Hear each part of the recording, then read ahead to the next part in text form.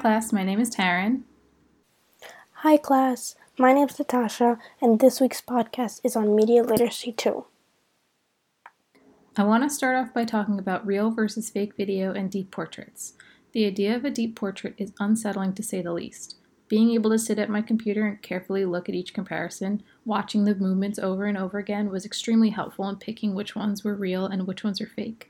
The fake ones all had a Westworldy vibe to them. There was a minute lag on their eye, or their hair moved in a weird way for a nanosecond. Now, if I had a news channel on and it showed a deep portrait video, or I just scrolled through those videos and didn't look at them and analyze them, I probably wouldn't be able to tell which one was a fake person. Can we trust that we're seeing real people on news channels? Do news networks use this technology to keep consistent with the narrative that they've created and the audience that they've cultivated? After watching the real versus fake videos and reading the article online, I think that the idea of the deep portrait was pretty interesting. I found that it's crazy how you can take something that's true and have live videos on it and make it into something that it's not. So for the real versus fake videos, I really had to sit back and analyze each movement as well. I had to play them both over and over because as sad as it is, at times I could not tell the difference. I don't really watch Westworld like you mentioned, but I have people that I know that have seen it, and they all say that the effects that they have is mind-boggling or crazy in their own words. I noticed that this also connects to the memes and videos we see in our everyday lives, like on Facebook videos, we have Instagram feeds, Snapchat videos. All of that puts it all into big perspective, I think. The deep portrait idea is something that people, I think, use on a daily basis, and it becomes a sort of entertainment for us viewers. After reading through that article, it does create a second thought to me when I think about any sort of picture or video. Questions like, how do we know it's real? Can we really trust everything we see on the internet or the television? Questions like that come down to the idea of trust. And like you mentioned, Taryn, trust is a big issue and an idea that most people are having issues with now. Reading that also made me question, do the news and TV networks use this idea as an advantage to keep their viewers watching? It also made me think about how our minds all see and interpret the same image or video in different ways. For instance, once we clicked out our choice of real or fake videos, there was not one side that picked one image or reasoning behind real or fake 100%. There was one that was 6%, there was one that picked neither, both of them, that was 34%, there was another one that was 15% for only the right side being real. So it does make people think, if I chose something and it's wrong, does that make me unreliable? Do I not have an understanding of what I'm being able to see? It also does give that question of, does that just give the technology editors an advantage to keep us viewing and wanting more? Next, let's move on to the Buckingham article. Right off the bat, reading that this article was published about UK schools in Media Studies 101 verse 1.2, I started thinking about my schooling here in New York. What did my media studies look like throughout my elementary, middle, and high school career?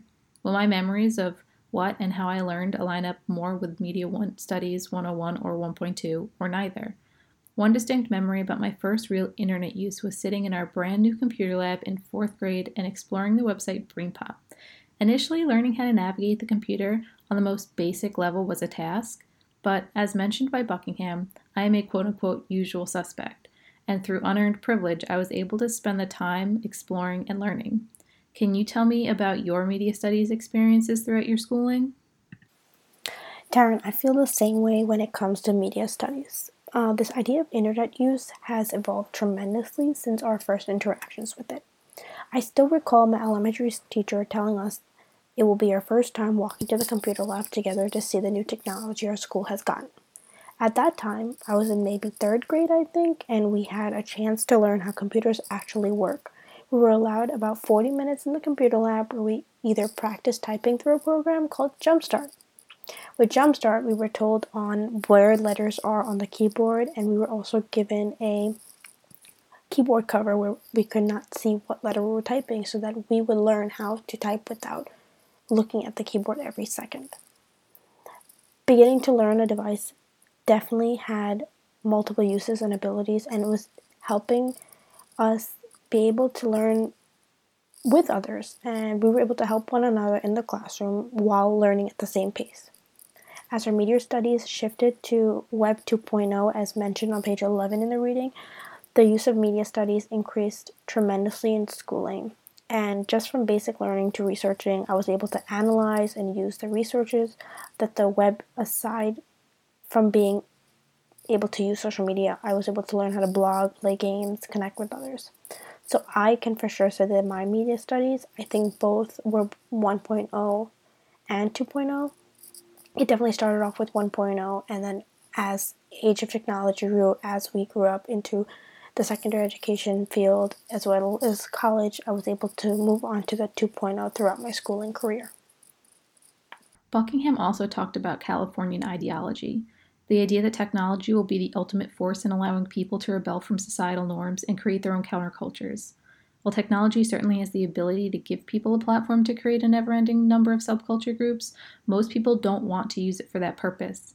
I really liked his critique of the Californian ideology, saying that millions of people have a YouTube account, they consume media daily, but only 0.16% of those people actually post content, and some of the content that they post is not even original. It's pirated clips from TV shows, movies, music videos, shorts, and commercials. Most people are passive consumers of content. However, even though most people don't use technology to grow a counterculture, Marwick and Lewis point out that the alt-right did just this.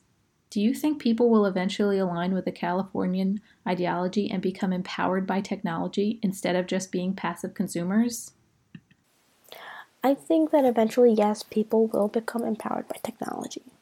It shocked me with the stats that were stated in the reading on that such a worldwide website such as YouTube only had 0.16% of people on it that actually posted videos that were original.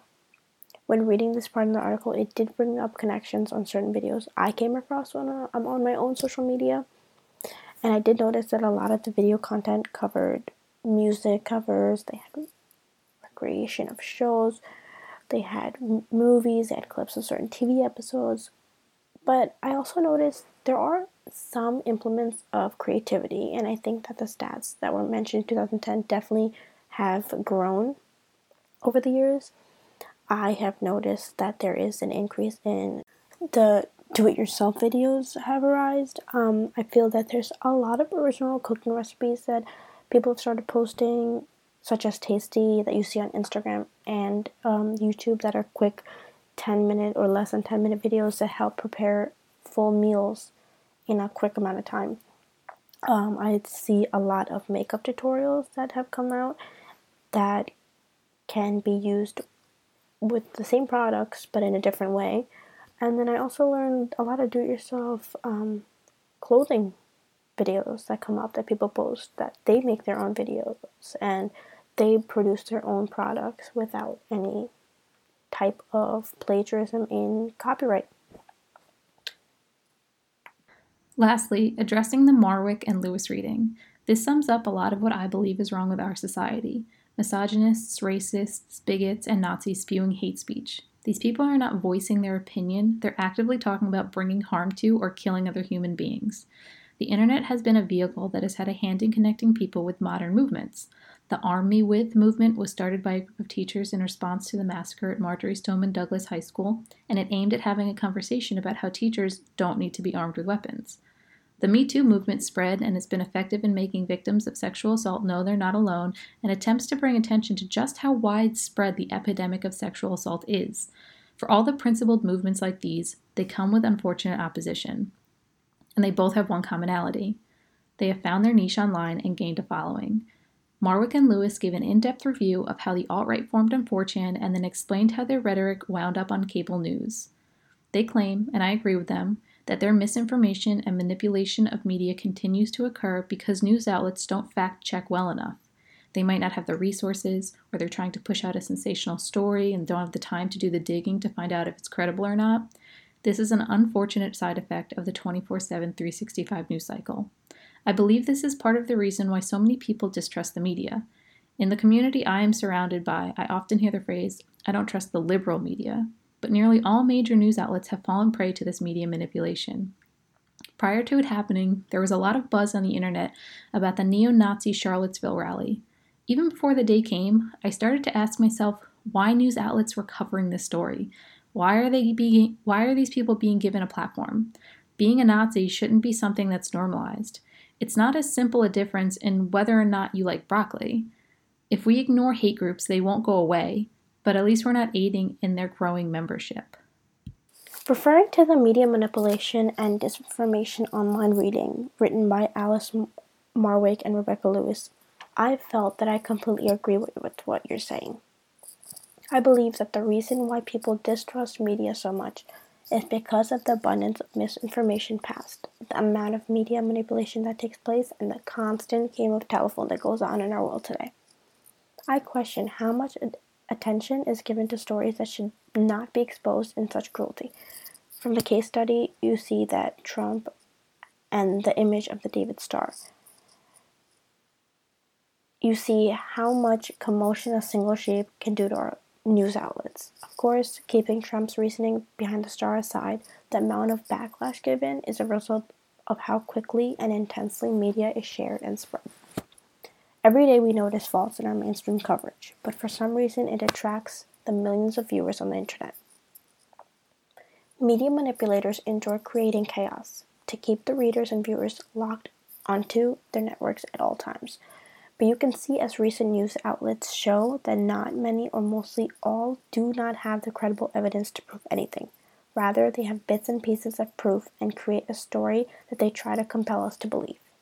Strong movements, as you mentioned, such as the hashtag #MeToo movement or the hashtag #ArmMeWith movements, have gained almost all their attention through social media.